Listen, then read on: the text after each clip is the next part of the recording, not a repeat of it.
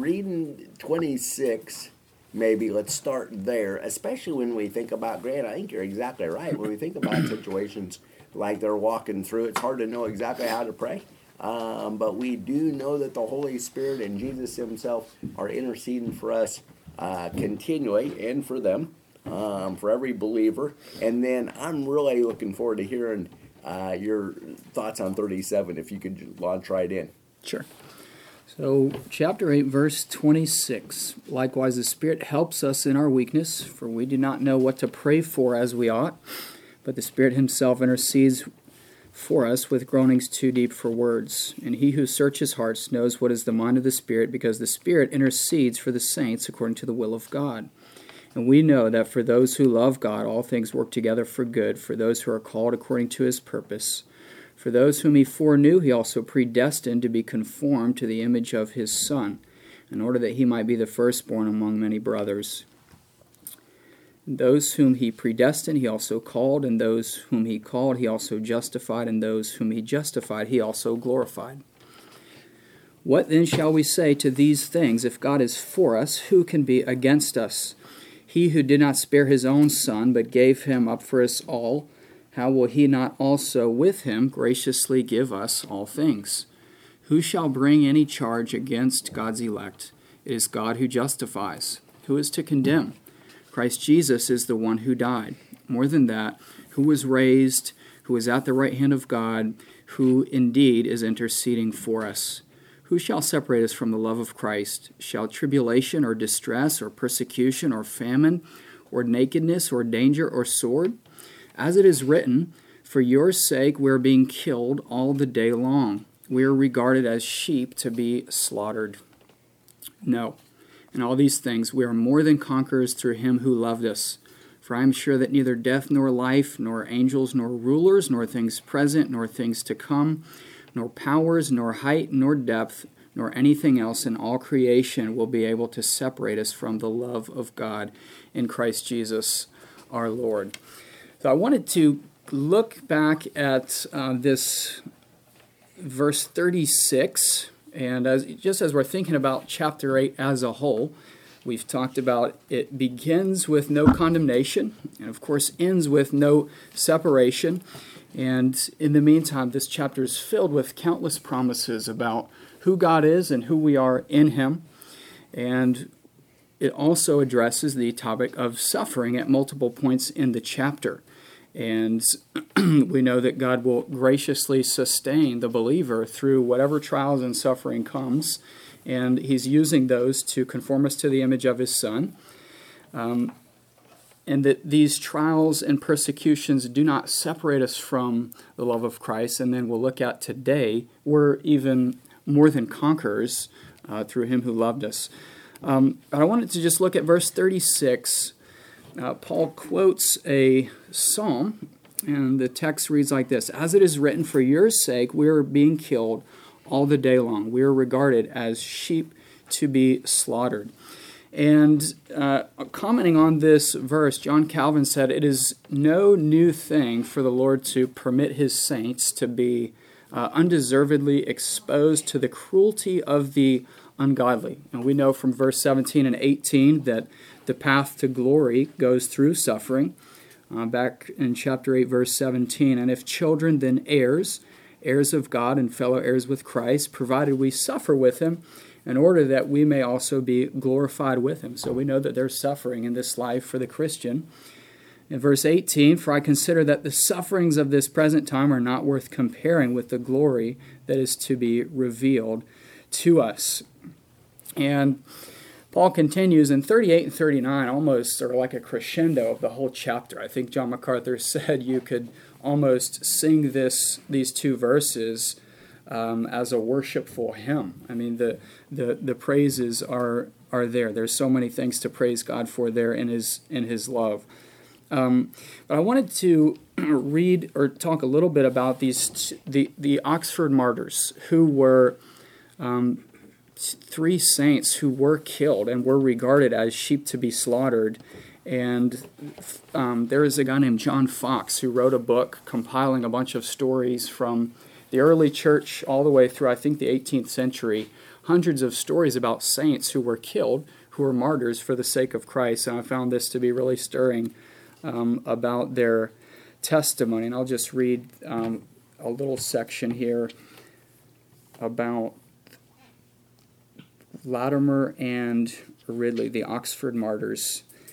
On October 16, 1555, after spending 18 months in a tower cell, Latimer and Ridley met at an Oxford stake. With Latimer in a frock and cap and Ridley in his bishop's gown, the two men talked and prayed together before a smith lashed them to the wood. Ridley was the first to strengthen his friend. "Be of good heart, brother, for God will either assuage the fury of the flame..." Give me one sec here. Or else strengthen us to abide it. As the sticks caught fire beneath him, Latimer had his turn. Raising his voice so Ridley could hear, he cried, "Be of good comfort, Master Ridley, and play the man. We shall this day light such a candle by God's grace in England as I trust shall never be put out." And 3 years later, Mary I died and passed the kingdom to her half-sister Elizabeth, a Protestant queen, and Latimer and Ridley's candle burst into a torch. I just think that Latimer and Ridley and countless saints throughout history have been in this situation where they were being killed for their faith, but yet even facing death, the love of Christ strengthened them, and they knew that they, even in the face of intense suffering, that they would not be separated from Christ, which enabled them to endure. I thought it would be helpful maybe just to think about with that, but that came from Fox's Book of Martyrs. I love that. And it's part there, Josh, is he saying either God will make it bearable, but if it's not even bearable, his grace will be sufficient. Or he will lessen the circumstance, maybe, but at the very least, his grace will be sufficient to take us through it. Yeah, I think that was exactly what he was getting at. Idea. Isn't that great? And so I think I always pray for the first, right? I think I would rather the circumstance be taken away. And oftentimes, just like Paul, he prays that, pleads with the Lord, and what does the Lord say? No, but my grace is sufficient, right? And my power is made perfect in weakness, which in the end, we probably grow more through walking through the trial than not having the trial at all, maybe. Grant, you've got some insights on 37-2 that I find interesting here. But could you take us even to where you were last week a little bit? In that, and Carter touched on it too, in that suffering shouldn't be a surprise for us. Yeah, I don't think it should be a surprise, even if it is extremely uncomfortable. I think it should be expected for the Christian, as Josh already pointed out. But what we saw was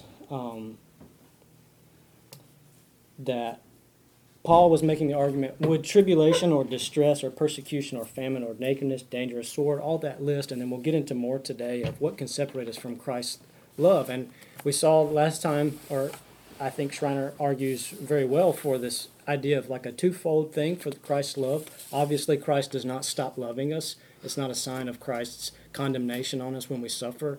It's actually probably a good sign if we're suffering for Christ and not for our own causes, that we are probably his children.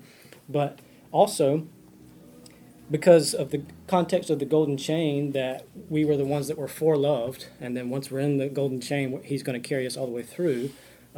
All those that are not his, maybe those are the people that could potentially apostatize, or they will if they're false Christians through suffering. But his true children, I don't think I made that point good enough last time, that if we are in the golden chain, if we are foreloved, we are true children of God, and he will sustain us through whatever suffering that we experience. And we saw that with Latimer and Ridley. They were sustained, and couldn't imagine being burned alive. Just the pain must have been unbelievable, but they were sustained in suffering. And we see that with this, and we also see that it's not the escape of the tribulation, distress, persecution, famine, nakedness, danger, or sword that is the conquering that comes in 37, because many Christians will experience suffering to the point of death. They will have tribulation, distress, or state-sponsored persecution, famine, nakedness, danger, or the sword will be used against them. And the point is not that we get through that and then we're more than conquerors, meaning somehow we overcame the sword physically with a bigger sword, or somehow we overcame the famine through, a bumper harvest that like Christ blessed us in that. No, that means that we will die in those situations. So I wanted to get at today, what is the idea of conquering more than conquerors, so super conquerors or hyper conquerors. And I wanted to kind of start with this idea that it is not apart from Christ that we're conquering. We saw that those horrendous situations, those are not natural to face on your own, and I don't know of anyone who can sustain through those without, if they're not a true child of God, without recanting their faith through this extreme torture.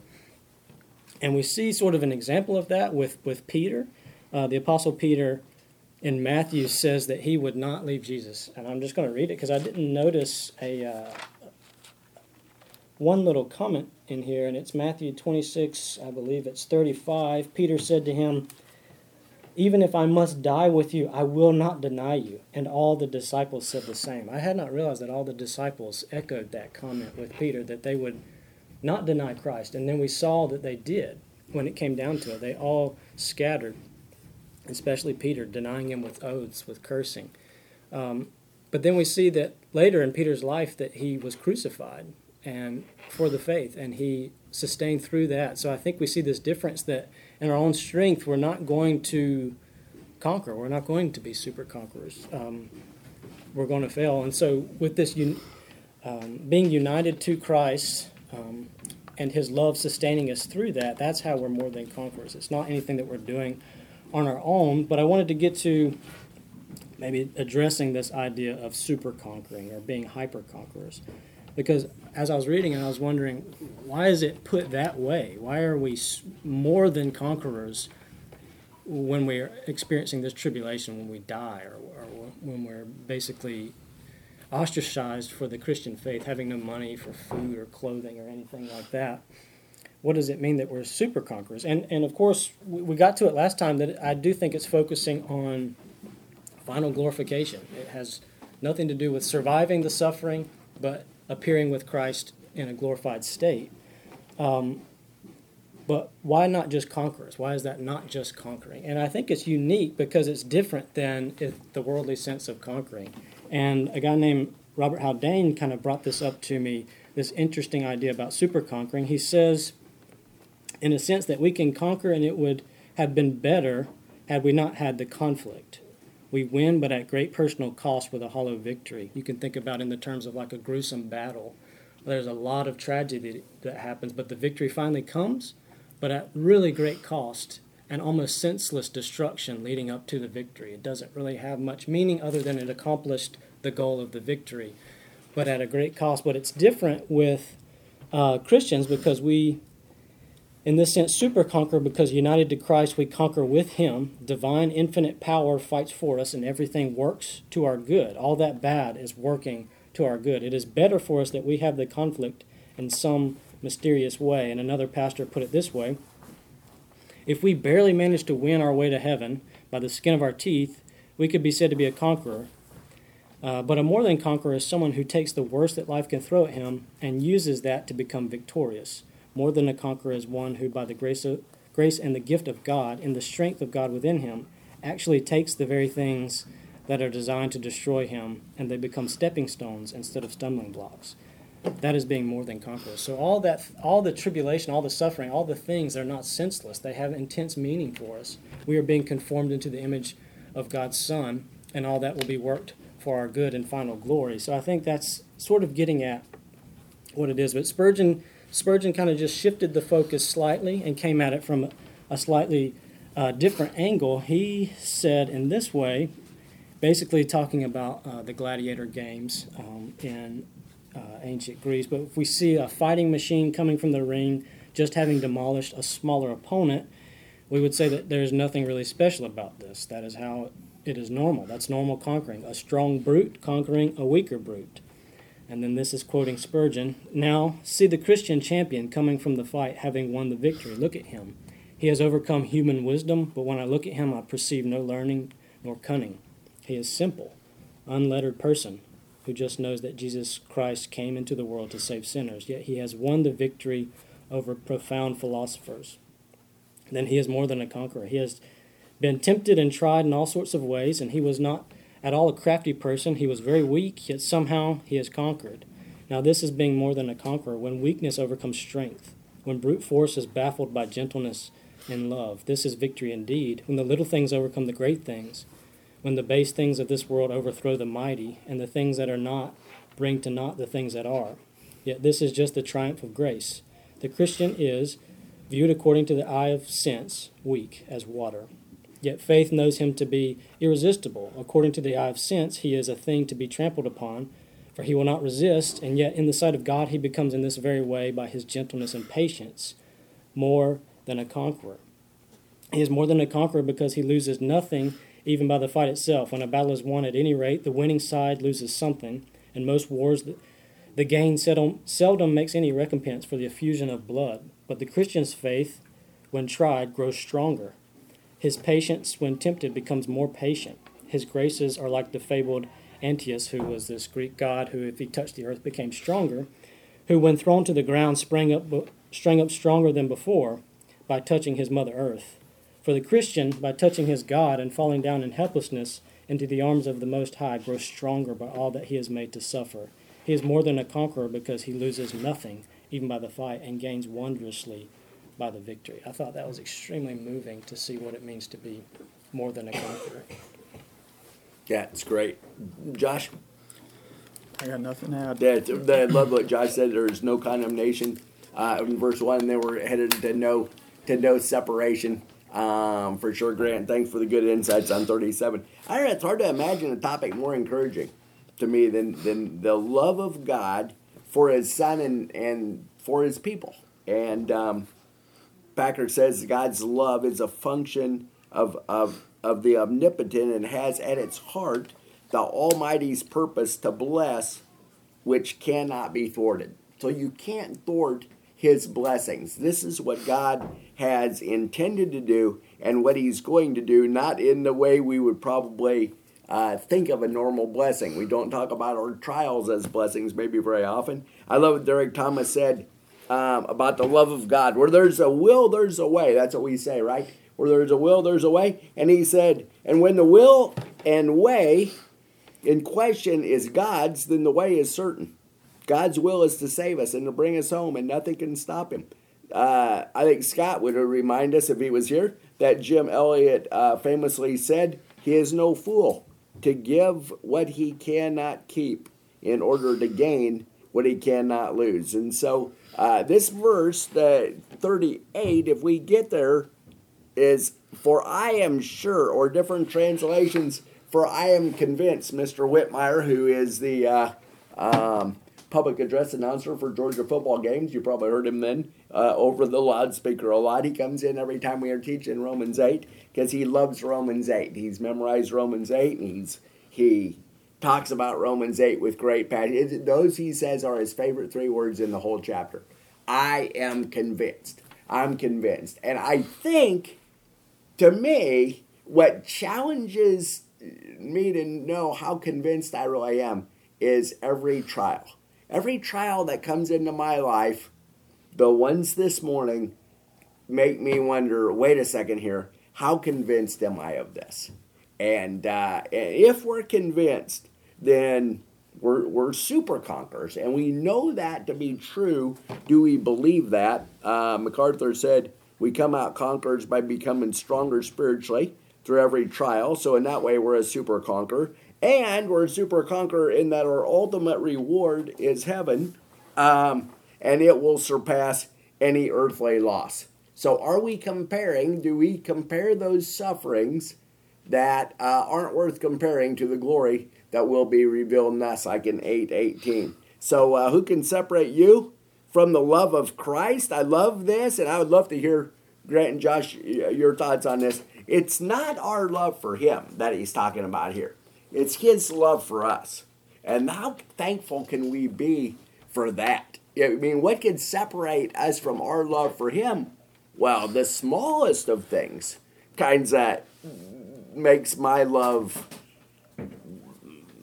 diminish, I think, for the Lord sometimes. But nothing can separate us from His love for us. Tell us about the importance of maybe making sure we're putting that in the right order. I'm thankful it's not my love for Christ or for God, because mine is it goes up and down. I think the reason there's so many things in this passage that are good is because it's Christ's love for us that is unchangeable. It is consistent, and it's based in His own character. God's love for us is rooted in His unchanging nature, and we don't have to worry about these threats being signs of, well, maybe God doesn't love me because these things are happening in my life. I think Paul deals a strong hand refuting that here. Yeah, it's for sure, Grant. Yeah, I don't think I can say anything different than Yeah, it's so, and I think you can see that if it's God's love for us that's not changing, then we're in great shape, and the more we're convinced of this, don't you think? The more our love for Him will grow and will thrive. Zach, you taught this a month ago, 2 months ago, maybe at Jittery Joe's. Help us to understand kind of what 30. Were you 38 and 39 mostly? 31 to 39. Oh, mama, you did all of those at one time? I did. Ooh, that would have been a couple hours. Yes, I would love to hear the whole thing. Give us the highlights from that because it's so rich. Yeah, I agree with you that revisiting these two verses this weekend is really challenging because Paul's conviction is so strong. Yeah. And so I'm challenged that I want to have convictions like Paul. But then I find assurance in, at this point we've got shipwrecked Paul, flashed Paul. He's been persecuted. And in all of that, he's become sure that nothing can separate him from the love of Christ. And in all of those events, I'm sure that he actually found that all he has is Christ and His love. So. Yeah. No, that right. And so you're saying that didn't happen just overnight. Yeah. There was a lot of sanctifying. Yeah. Yeah, I'm sure he knew it a long time ago, but now he's sure. And looking at this word, best I can tell, they say that this is the perfect tense of sure. So that's he's been convinced, but he's continuing to be convinced. Oh, yeah. And so as life progresses, his assurance in not being separated from the love of Christ is just going to continue to grow. So. Yeah. No, that's great. And it is rich. I read that about that word. That was interesting and new to me. And so Stott said about our love, going back that it's not our love, he said, our confidence is not in our love for Him, which is frail, fickle, and faltering, but in the love He has for us, which is steadfast, faithful, and perseveres.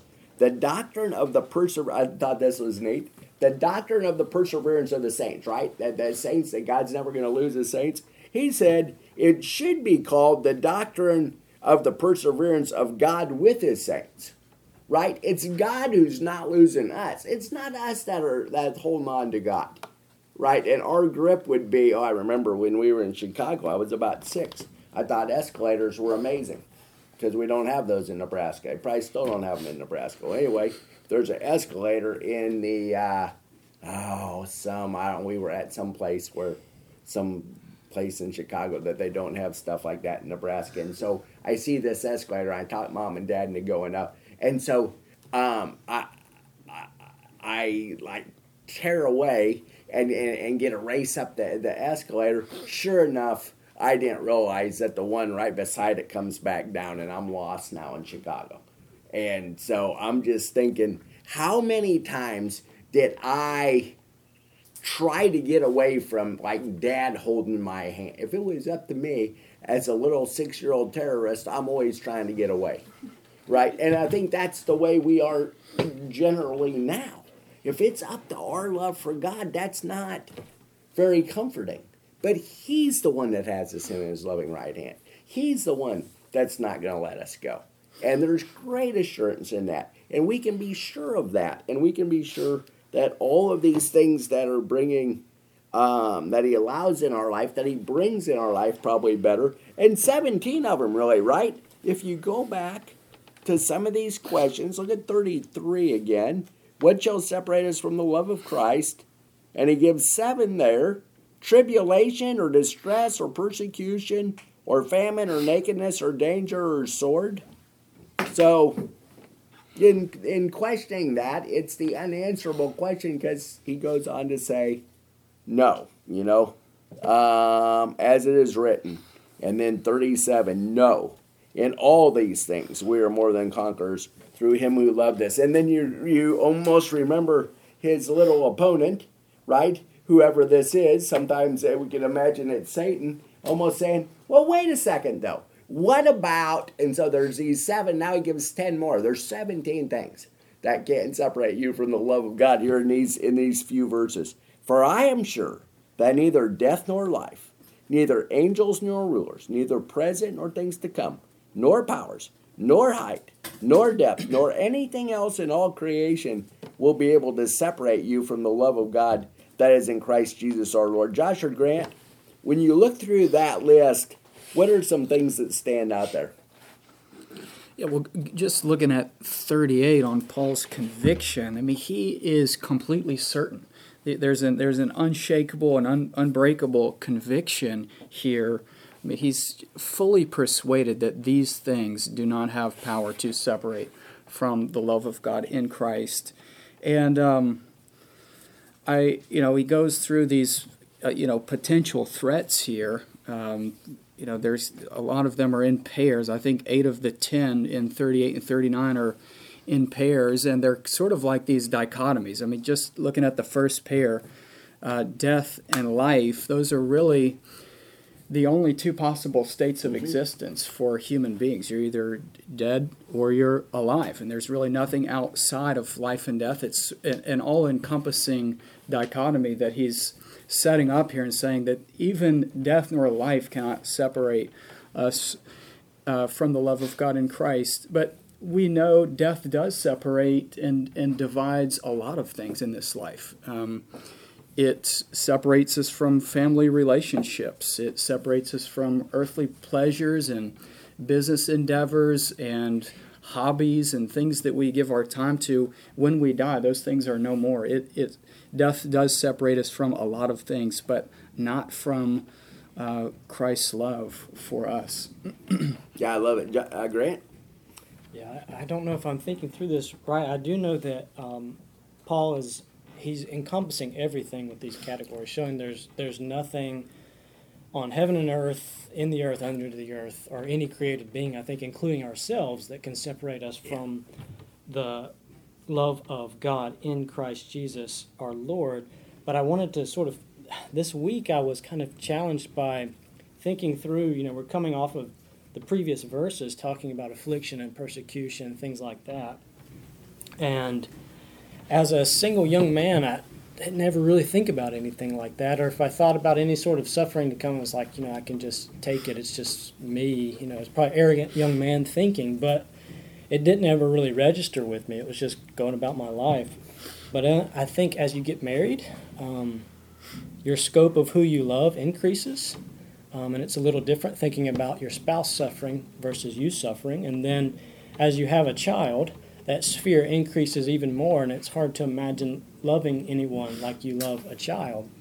And then thinking about stuff happening to your child or your spouse, or it's just it puts a total different spin on maybe things to come. That's the thing that I'm focusing on here. Things present nor things to come can separate us from the love of Christ, and the uncertainty of things to come grabbed my attention this week with having a daughter and having a wife.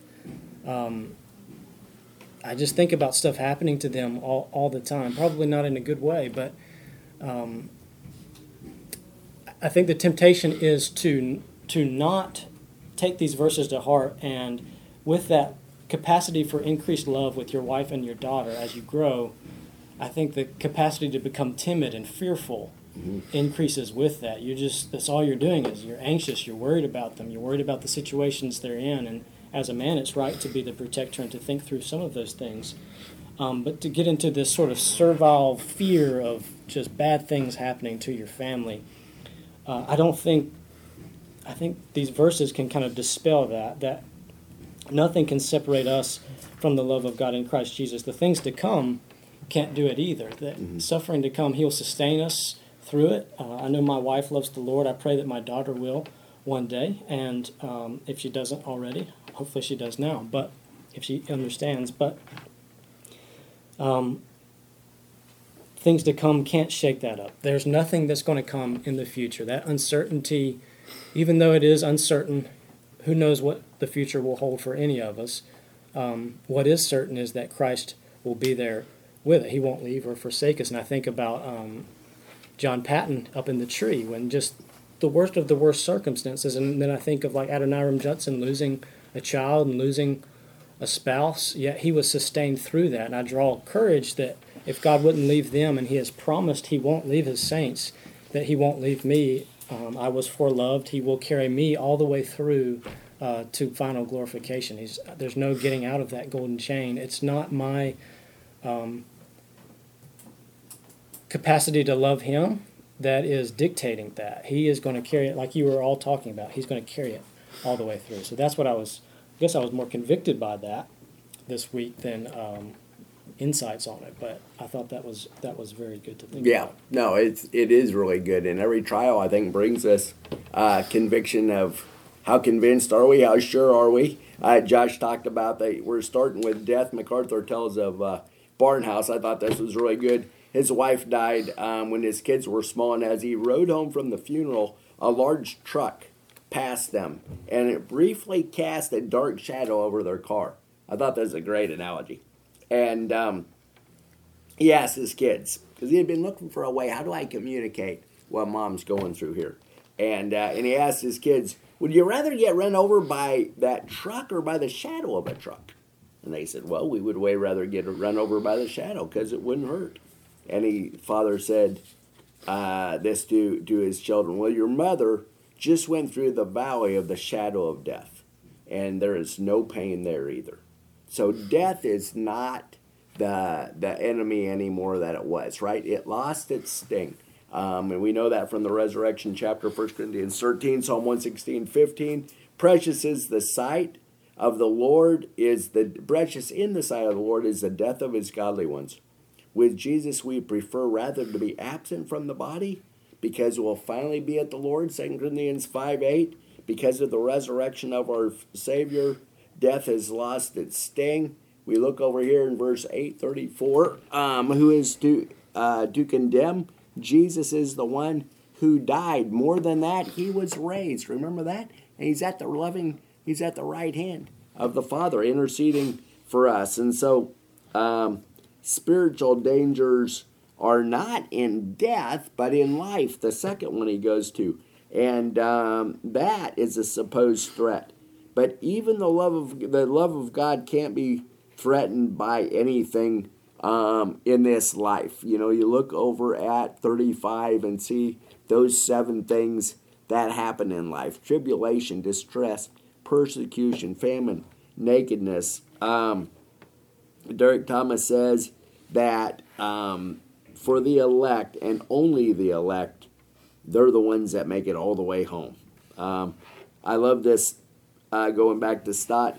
He said about these 5 unanswerable questions, together they affirm that absolutely nothing can frustrate God's purpose since He has for us, or quench His generosity, since He did not spare His own Son. Or He can't accuse us anymore, or condemn His elect, since He has justified them through Christ, or keep us from His love, since He has revealed it from Christ. So there's all of those things. So in 28, and you go back to Stott here, in 28 he had those 5 convictions about God's providence. And then in 29 and 30, in the golden chain, he has those 5 affirmations, right? Those are foreknown, will be predestined. Those are predestined, will be called. Those are called or justified. And those are justified or glorified. He's going to take us all the way home, right? Nobody slips through the cracks there. And then 31 to 39, we have these 5 unanswerable questions that have great affirmation. Let's make it our goal, I would say, to read 28 through 39 over and over and over. And I just find that it is my best friend during hardships to go back to these things. What do we know? What do we know? Not what do we feel, right? I got to preach to myself to say I cannot believe my feelings right now.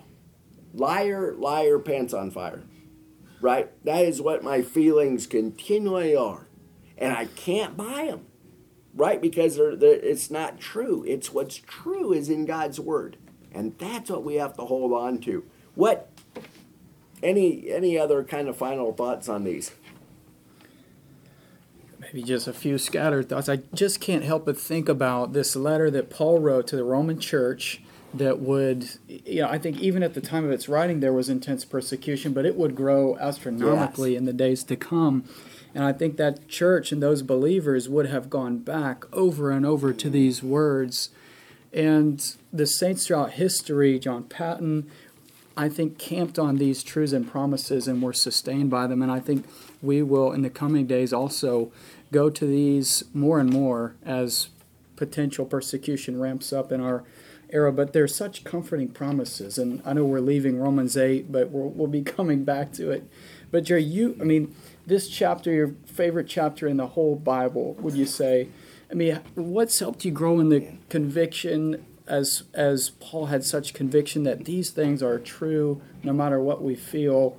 And how would you say it's even impacted your own life? Well, I think Zach hit me when he said that Paul, it took some time probably to become more and more convinced. But I think that's what every trial does, is drive me back to Romans 8. And every time I get back to Romans 8, I become more sure. I become more convinced. No, this is true. What I'm feeling right now is not true. But this is the truth. So probably for me, when I was 17 and broke my neck and life changed dramatically, was the time where this really started to become good and rich and things I would think about. And at that time, it was Romans 8:28 primarily. But now I just feel like it's the combination of these 39 verses that I have to read, that I have to think about, that I have to listen to while I'm brushing my teeth. Because something's going to happen in the day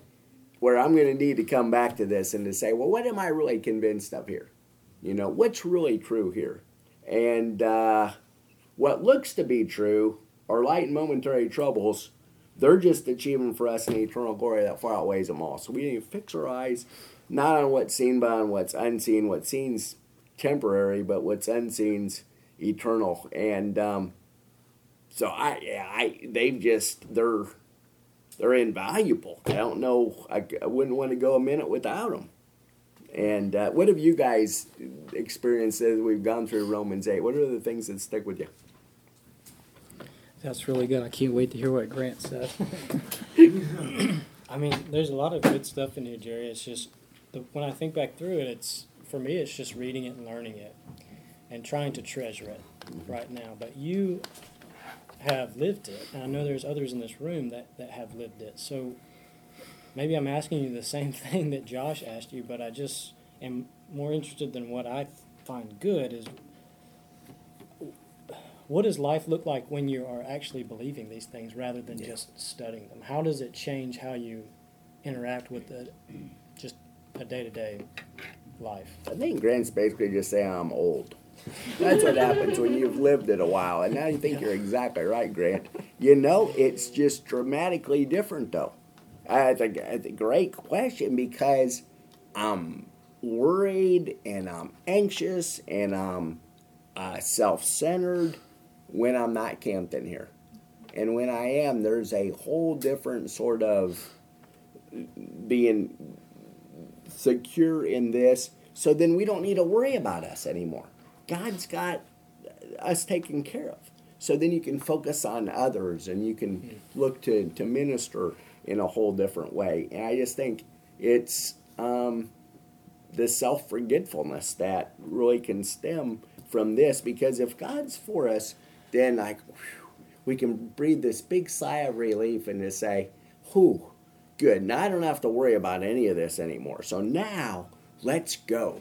Let's go after all the things that God has for us in a given day without being so consumed just with my own issues, which are multiple for sure. But I wrote this out because I just thought this is just what I'd like to become convinced of. What do we know for sure? Every event in the life of every believer, including what's going on right this minute, and I think about especially for Scott and Loiana right now, is divinely and sovereignly planned. Best of all for God's glory, but just as much for our good. And that good, of course, doesn't mean comfortable or fun or easy or enjoyable. That's beside the point. That's waiting for us in heaven.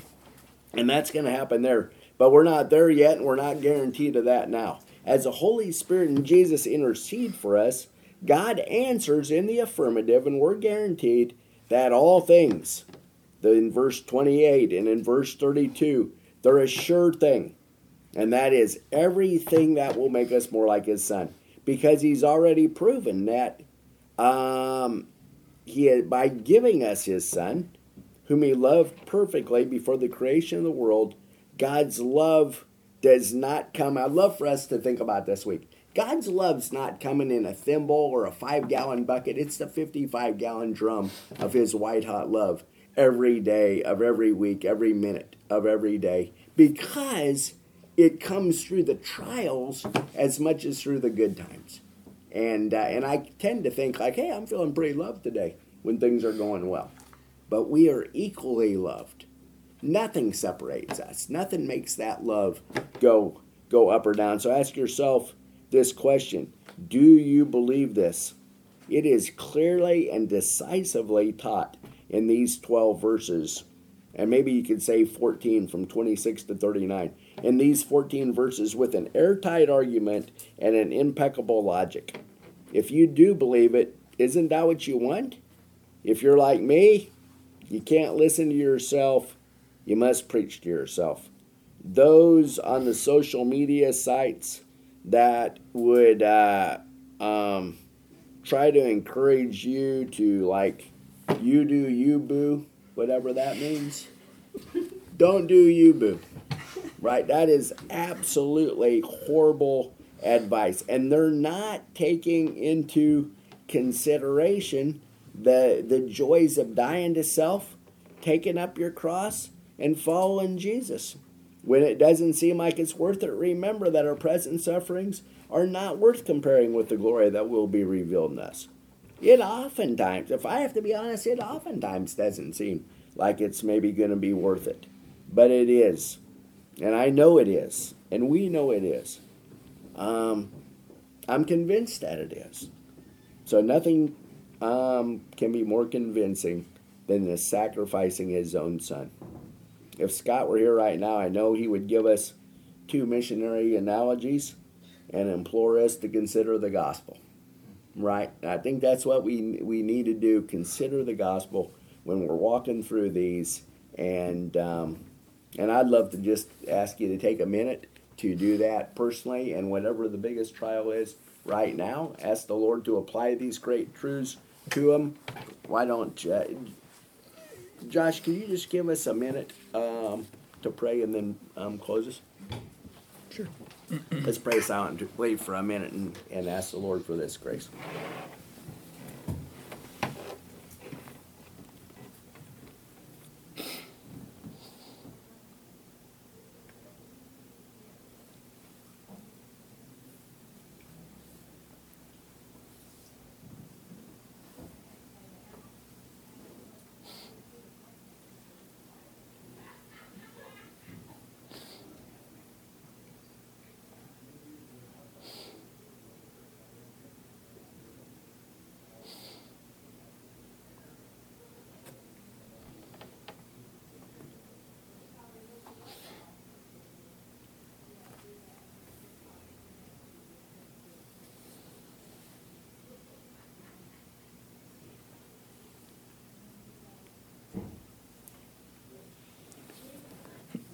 Father, what a wonderful promise it is to know that there is nothing in all creation that can separate us from your love.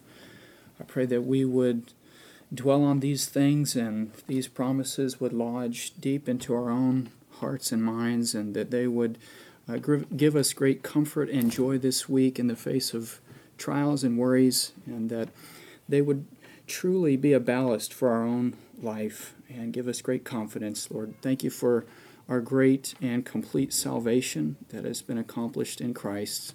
And I'm so thankful for Romans chapter 8. I ask these things in Jesus' name. Amen. Amen. Lord willing, we'll head to Romans 9 next week. Thank you.